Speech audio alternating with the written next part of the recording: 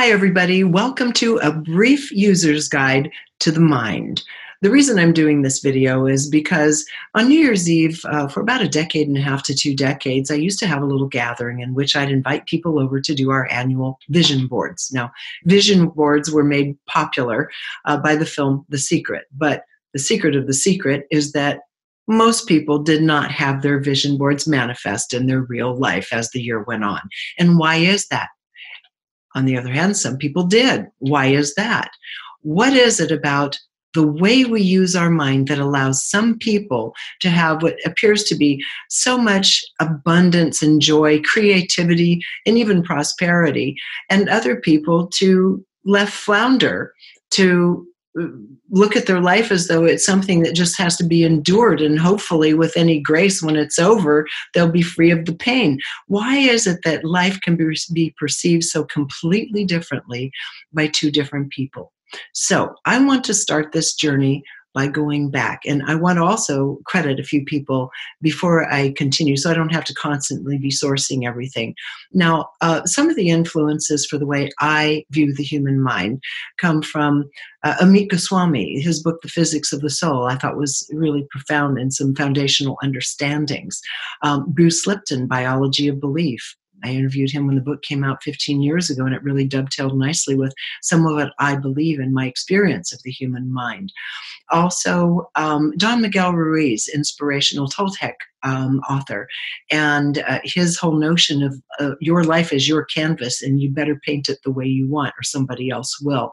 Love that concept. We're going to talk about that.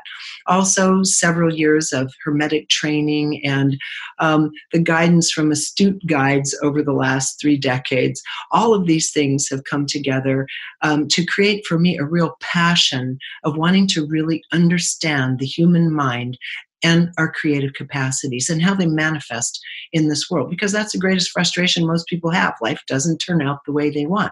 Why? That's what we'll look at here. Let's begin at the beginning. I'll tell you a little anecdote first. This was about 17 or 18 years ago, so it would have been around 2002, 2003. I had a casual acquaintance in the city of Sedona that I'd have tea with on occasion, bump into him at the coffee shop. And now he was an elderly gentleman who had been the science advisor to a former president. And so I don't want to get into names. I don't know if he's living or dead at this point, but I just want to share a little incident that happened because it became profound in my understanding of mind. So we were chatting over tea, and he said he was working on a new book. And I said, well, what's it about? He said, I am looking for the organizing principle behind how a brain, an individuated mind is created. Because you can have people born into the same genetic pool, same parents, same nurturing, but they come out completely different. The way their minds operate is completely different. What is the thing that determines this? I said, well, do you know the answer? He said, no, but I will by the time I finish the book. I said, all right. We had a little chuckle, and that was the end of the conversation. I wake up the next morning, and upon awakening, I had this voice speaking to me, which happens on occasion. Very, very clear messages that come through, and they'll come through oftentimes more than once, so I can make sure to remember them and write them down exactly. So upon awakening this day, here is the message that came flowing through me. It says the organizing principle behind quantum coherence and the development of the individual human mind is the intention of the soul. Now, it stopped me dead. I thought, wait a minute. Of course, that makes perfect sense. What else would be the organizing principle behind how a mind and a body is going to develop in utero, except for some kind of influence from the soul that will be occupying that body? Well, it was a couple of years later when I met Bruce Lipton and interviewed him for Conscious Media Network back in that day. And his book, Biology of Belief, really struck me, and one stunning example was very similar to this notion of quantum coherence and the development of the human mind, and I would add body, is the intention of the soul. And that was, he talked about a child, a fetus in utero that was developing a thicker skull. And the example he was giving was this little growing being, physical being, this baby that was growing in utero, was developing a thicker skull than its genetics would call for because it was being born into a violent family. And that particular family was going to likely continue expressing itself that way. The soul knew this. And so it was growing a little thicker skull for its own protection if he was going to be knocked around a bit once he was out into the world. You can have all kinds of debates as to why anyone would choose that little body if you knew you were going to be knocked around a bit, but that's a much larger discussion about the soul and growth and learning and all that sort of thing. But this was an example he was using about the epigenetic response of a being to its environment to change its own genetics. I thought, wait a minute, that sounds a lot like the soul's intention in having a hand in forming the genetic development of the being, and also the mind and the way in which the mind works and coordinates its parts in working together for an outcome in a lifetime. So what's the point of life? For me, the point of life is actually so simple. It's not even startling. It's to be able to continue learning, growing, and refining, building on knowledge of the past, if you believe in past incarnations, as I do, on the deep past of cycles of incarnation where we have thrown ourselves out of balance and are trying to put ourselves back in balance again, or we've chosen to advance or develop a certain part of our capabilities that we haven't utilized before. To come into the flesh and do a human body is an incredible opportunity, working in a place that has so much available by way of experience, by way of nature in the material world. So much raw material to utilize for our experience and growth and learning in a very pleasurable way and more demanding ways as well.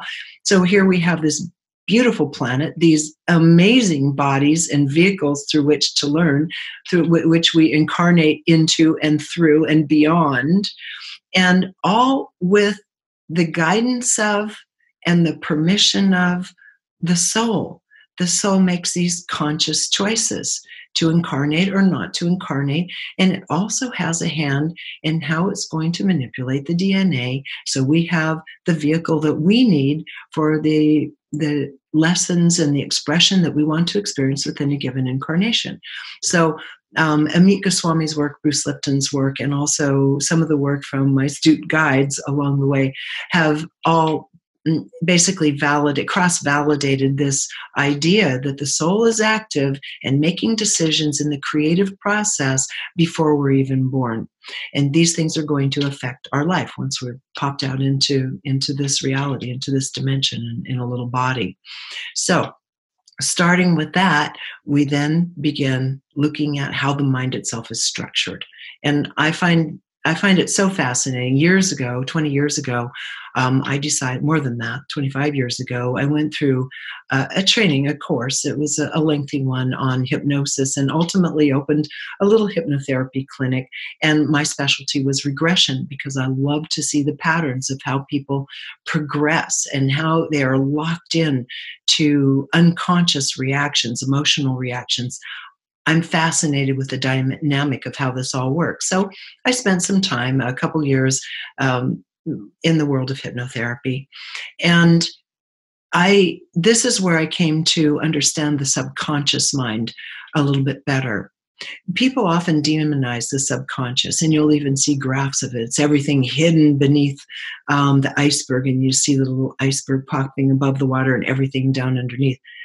There is a lot of truth in that. A lot of what motivates our actions, our responses, our emotions, and even desires in this lifetime is hidden from view.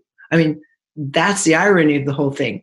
We incarnate with no user's guide, no memory to speak of, except for very few people, and no understanding of what the mind is comprised of and how to utilize it. So here we are. We have this subconscious mind, which is essentially our Akashic record. It is our library. Everything that has ever been Everything that our soul has experienced on earth or beyond earth is recorded in what is called the subconscious mind. And the purpose of it is like anything else. You have a vast library of books you've read because this is for our learning. This is for us to not only contend with and extend our mortal life on earth, but to actually be able to learn past former circumstances, to grow new talents and skills and capabilities. That is all built upon the foundation of everything we've known and experienced before. And that is what is in the subconscious mind. When we incarnate, the subconscious mind and the soul, and what is called the higher mind, which is the functional aspect of the soul that can communicate with our conscious mind, those things all incarnate together. The personality, what we call the conscious mind or lower mind, and the way it functions, it will dissolve after death. It will start dissolving. But the subconscious memory bank and the higher mind soul complex, the two together, come back together with all the knowledge we've had before, and then with the inspired desire of the soul for what it wants to learn, balance out, and refine in this incarnation. And it comes back together to work as a counterbalance and a pair together. So what happens is the subconscious mind also carries trauma with it. So anything that has deeply wounded, deeply frightened, has left us in despair in another time, those are very dense emotions. Those emotions leave an imprint that's more powerful than an ephemeral, pleasant experience, for example. And the subconscious, our library, is filled with these kinds of events that have happened throughout our life and throughout previous lives as well. And so that is where we get our reactive mind. Someone looks a certain way at us, and who knows, it may have been a way someone looked at us, a teacher looked at us when we were 3 years old, or 5 or 6 years old, and we don't remember it, but we're still reacting to it. The reactive mind comes almost exclusively from the subconscious and the memory of that trauma, these denser feelings. So this is also working hand in hand with the world we're born into. We're each born into some place geographically that has a culture surrounding it, that our parents live in, that has religious institutions, educational institutions. It has a certain kind of commerce, certain kinds of foods and products that are available to it. And this begins the process of programming the way our mind works. That programs our conscious thought. And oftentimes, as a result, blocks out that incredible creativity that comes from the soul and the higher mind complex. So we need to first understand how programmed we are. This happens the moment we're born. The program set in, and we're already bringing past programs with us. But that does not have to be the tell-all and the end of our story. That is only a beginning place. Another person that influenced me and whom I absolutely adored because of not only just the vastness of their mind, but the fact that they didn't attach too much to it, and he didn't take himself too seriously, and that was Patrick Flanagan. And Patrick Flanagan once said, people don't understand how the mind works. Well, the brain itself can work as a computer. I wrote this down. He said, the brain works as a processing unit, but it works like God in the creativity department. He couldn't be more correct. Our capacity for creativity is astounding. There is no limit. And most people are barely even tapping into this incredible capacity that is the gift of being human on planet Earth, because the capacity is coupled with the notion of free will, which we have on this planet. Good, bad, better, worse. We are on a free will planet, and we can utilize our mind and our creative capacities however we wish. But most of us are in a patterned, habitual existence, going from day to day, thinking the same thoughts we thought the day before, doing the same things we did the day before. And when it comes to the notion of creating something new, we don't give ourselves permission. we often say to ourselves, oh, that's not practical. That's never going to happen. What would I do with that anyway?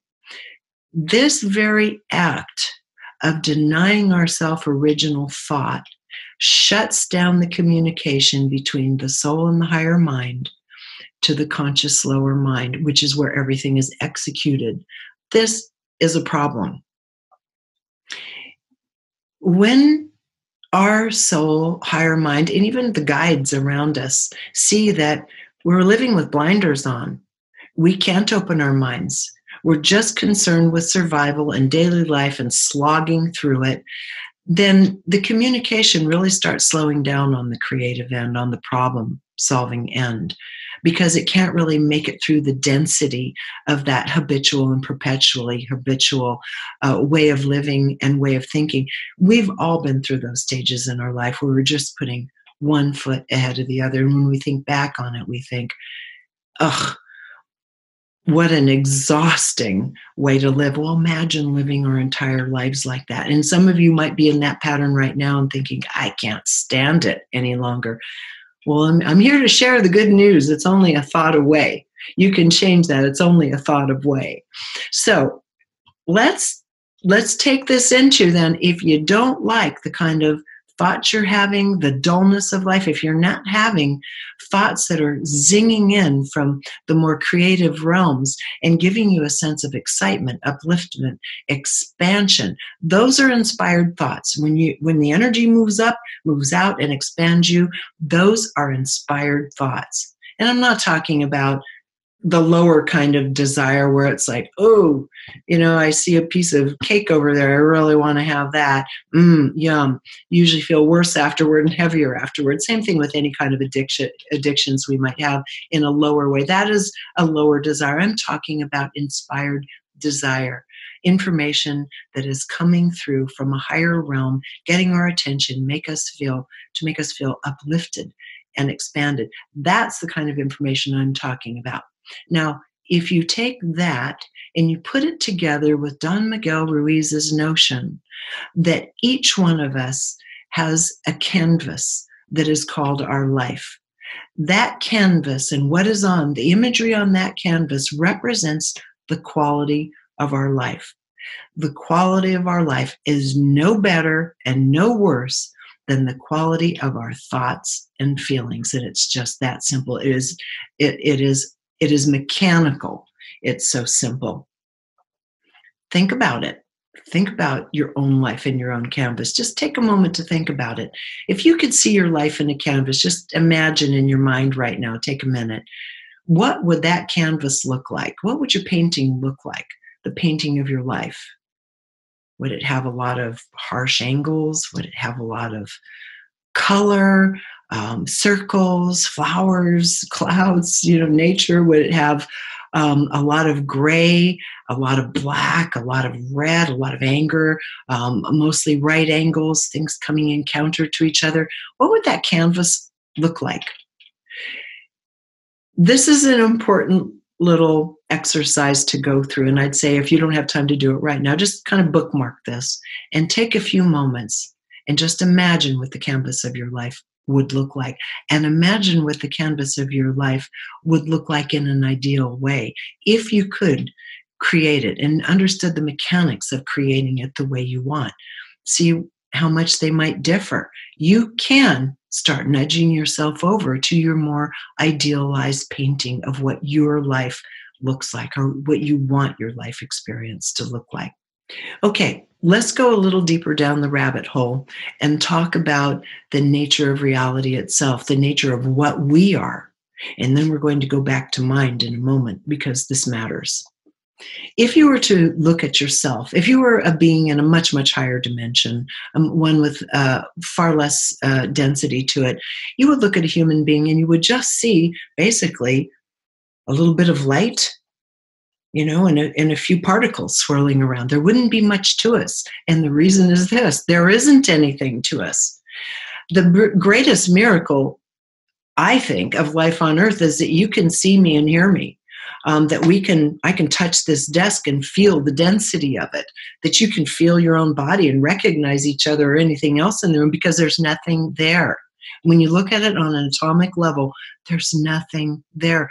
This is just an agreed upon perception of what a human being looks like, and how somehow my soul chose to appear in this life. And I do mean chose to appear, because there is nothing here. Let me explain what that means. On an atomic level, if you were to look at us, we're made of atoms, which then create molecules, cells, and further greater, expressions of life forms. You would see nothing but, the saying, as above, so below. You would see nothing but what our cosmos appears to be. If you take our solar system, and the neutron in an atom is our sun, and you have the planets, of which there's only a handful, swirling around that sun, and the rest is all space. Don't even count the stars or anything else you see, just our planets and the space that surrounds the planets and the sun. That's what we are. Okay? Now, granted, there are some elements that have atomically more electrons swirling around the neutron, radioactive stuff, radium and such. That has maybe in the 91, 2 or 3 electrons swirling around the neutron, or planets swirling around the sun, where you're looking at oxygen, hydrogen, 1 or 2. Still, even with 90, it's all space. There's almost no material there. And we're living in a much lower, something that looks much more like the solar system for most of the elements in our body. So what is there? Now, our mind, and everything is mind. If you listen to the ancient texts, the Gnostics, the Hermetics, Sri Aurobindo's work, everything is mind. What's that mean? Everything is fields of information. And my field of information may be bumping up against your field of information. This is just a field of information. So if this is virtually no mass and it's all information, this would then begin to explain things such as spontaneous remissions, miraculous healings, people being able to do superhuman feats. Makes sense if you realize there's really no mass to this mass at all. It's just information. And you can change fields of information very quickly and dramatically, even with some things as simple as, for example, music, light, color. Now, this is why in our world today, there's a movement back toward these healing modalities, serious studies and science, after squashing these modalities in the 1930s, 40s, 50s, and 60s. Now there's a trend where the understanding of frequency being used as healing devices, like, as I said, light, sound, and color, for example, is starting to come back into vogue, and for good reason. We are all information. We are nothing but frequencies and information. Light, sound, color, vibration are just frequencies, and you can change frequencies with frequencies far more rapidly than you can take something material like popping a pill or eating food to change frequencies. That's a very slow, earthly, third-dimensional way to go about changing the information in your field to make your body healthier, for example. Same thing goes with the emotions. These emotions we have are our way of, that is, in fact, I love this. I read this not long ago. It said, we've all heard the saying, a picture is worth 1,000 words. This saying said, a feeling is worth 1,000 thoughts. The amount of calculation that goes into just one feeling. It's drawing from the past. It's gathering from what's happening right now. It's taking the weather, the temperature on some level. Feelings are very complex and often tied to the subconscious, but they can also come in very ephemerally from the higher mind and from the soul. Those are going to be lighter, expansive feelings, where the ones coming from lower realms and from lower thought, addiction and so forth, are going to be heavier and addictive and grip us and pull us down. So I think each one of us can relate to that qualitative experience of feeling. What we're looking for is to be able to tap into those more inspired, refined, uplifting feelings.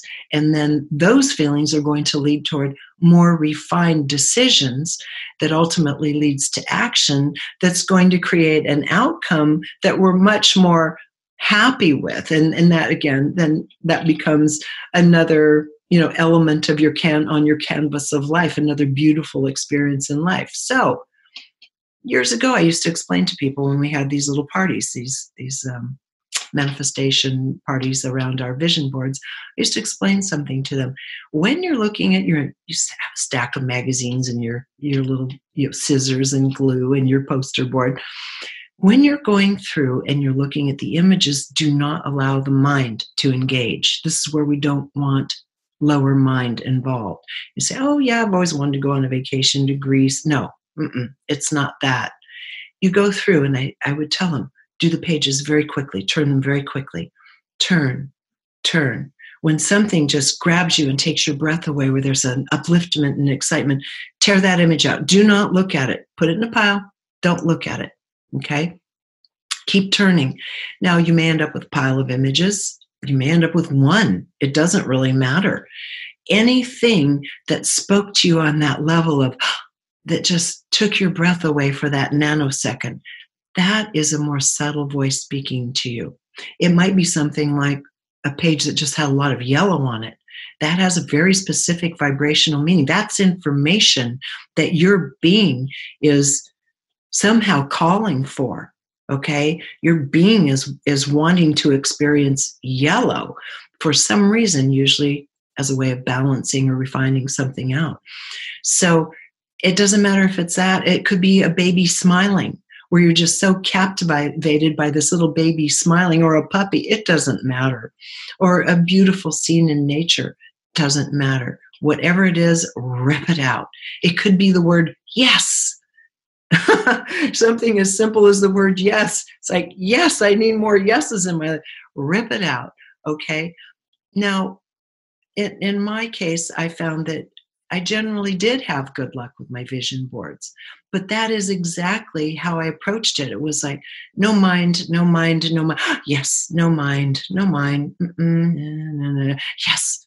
And so I was full of a pile of, from my solar plexus and from my heart, this little whisper of yes, this little breath that was caught. And that's what my pile of images was made from, meaning it was speaking to me from a deeper place. I would assemble them on my board, and usually in a short period of time, most things would happen, almost to a crazy extreme extent. But my friends would be frustrated, like, my board didn't happen. How come you're so lucky? I say, I remember I watched you do your board. You spent a lot of time analyzing, thinking, looking at the practicality and what you had wanted in the past. Oh, I always said I was going to do this, all these obligatory things. And those are the images you tore out. That's not speaking from a higher place of creativity. So that would be, that's a very kind of visceral, simple way to explain to you how that phenomenon works and why it doesn't work for most people. That's the secret that the secret never told you, is unless you really get these basic fundamental principles of understanding how the higher mind works, it's not going to work for you anyway. And you'll notice that the people in the documentary that were able to accomplish a lot of this usually also had an extended career in human potential and a deeper understanding of how the mind works as well. That's why it worked for them. But the average person, you don't know this. No one teaches us this, right? So we just have to find our own way in this life with no memory, where we bring no memory in with us. So as we're constructing our life, understanding the more we can free ourselves from our habitual thought and play with our thoughts, like Patrick Flanagan has said, play with your thoughts. Many of his solutions to problems he was looking for came by just playing with thought. Loosening, imagine what that feels like, to just play with your thoughts and go places you haven't been before. Now, the soul and the higher mind know that you're ready to play. You're ready to receive new information. You're ready to start breaking the habitual pattern thinking of your life. Once this happens, that's where all the magic begins. Each one of us has something in us that we came to express or balance out or refine. Every one of us is an incredibly creative being at our core if we give ourselves the permission to play with our thoughts and our ideas. They don't have to result in anything. It doesn't have to be anything that results in a physical manifested object or making more money or anything of the like. This is for the pure joy of being human and being on this earth, allowing ourselves to experience life in fresh and new, more joyful ways. So at the end of the day, if we understand, the subconscious is there to inform us and keep us safe. It also informs us of some of the trauma of the past. We don't have to hang tight to it. We don't have to create more trauma and more drama off of it. We don't have to buy into it. Just understand this is something informing us.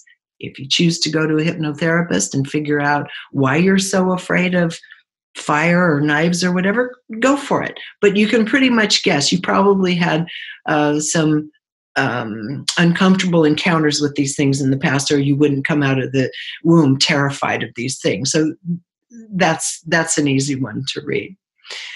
Understand that the higher mind and the soul and the subconscious incarnate together as a package, but the way you live your life and express your life, which shows itself as the conscious mind or lower mind functioning in the world, that's something that's developed fresh with each lifetime. That's what can either be highly creative and fun. I mean, you can inspire people, or you can live a really dull, dark, patterned life and bore yourself to death.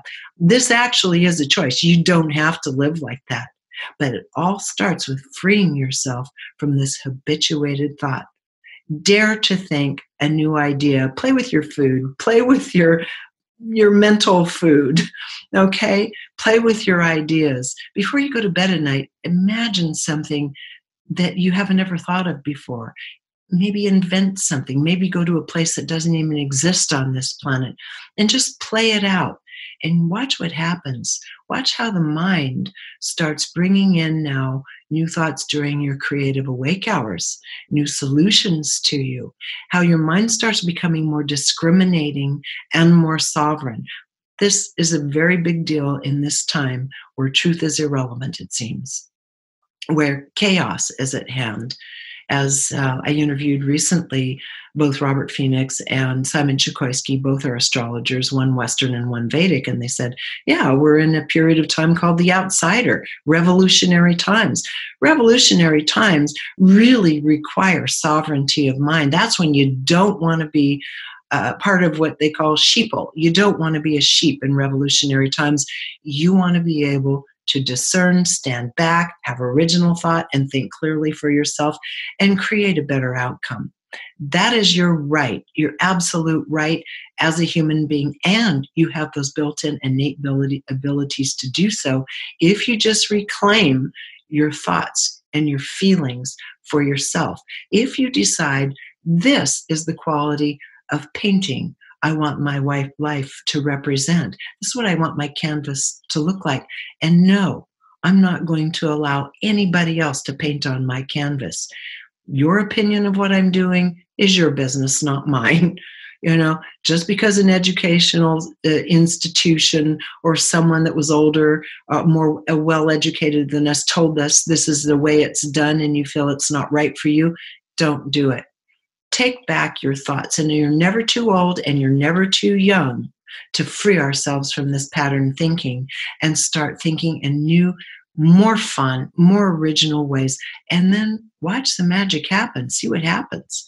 I mean, for me, I've been kind of stuck in a rut about moving my body and exercising. I'm so kind of happy in my head and in my creative mind and doing other pleasures of the head that I almost forget I even have a body I can move around in. And I used to be a passionate dancer. So I too have fallen in these traps of habituation and forgetting to engage in this beautiful physical life around me. So my solution is I went out and bought a pair of tap shoes yesterday. Then next week I start adult tap classes. I'm going to tap my way into a fun new pixel on my canvas of life. For you, what do you want to add to your canvas? You can always paint over. You can always take a bucket of white and just take a whole portion of it and say, I'm doing a redo on this one. And then take your time to authentically fill that place on the canvas with something that's born out of inspired thought, out of something that comes from you, the greater you, the higher mind, the soul, whatever you choose to call it, something coming from the inspired part of yourself. Let that be new on your canvas and start letting the rest, the habituated things we've created, these identities we have created that aren't serving us any longer, just slowly, slowly start letting it go. And one way to do that, by the way, is to use your imagination. If you have a part of your identity, it's like, oh, I'm only known as a mom. All I do is serve other people. And that's your whole identity. Or I'm an engineer for, an aerospace company. And that's what I do. That's what I do. Well, if those things go away, who are you? What do you do? Right?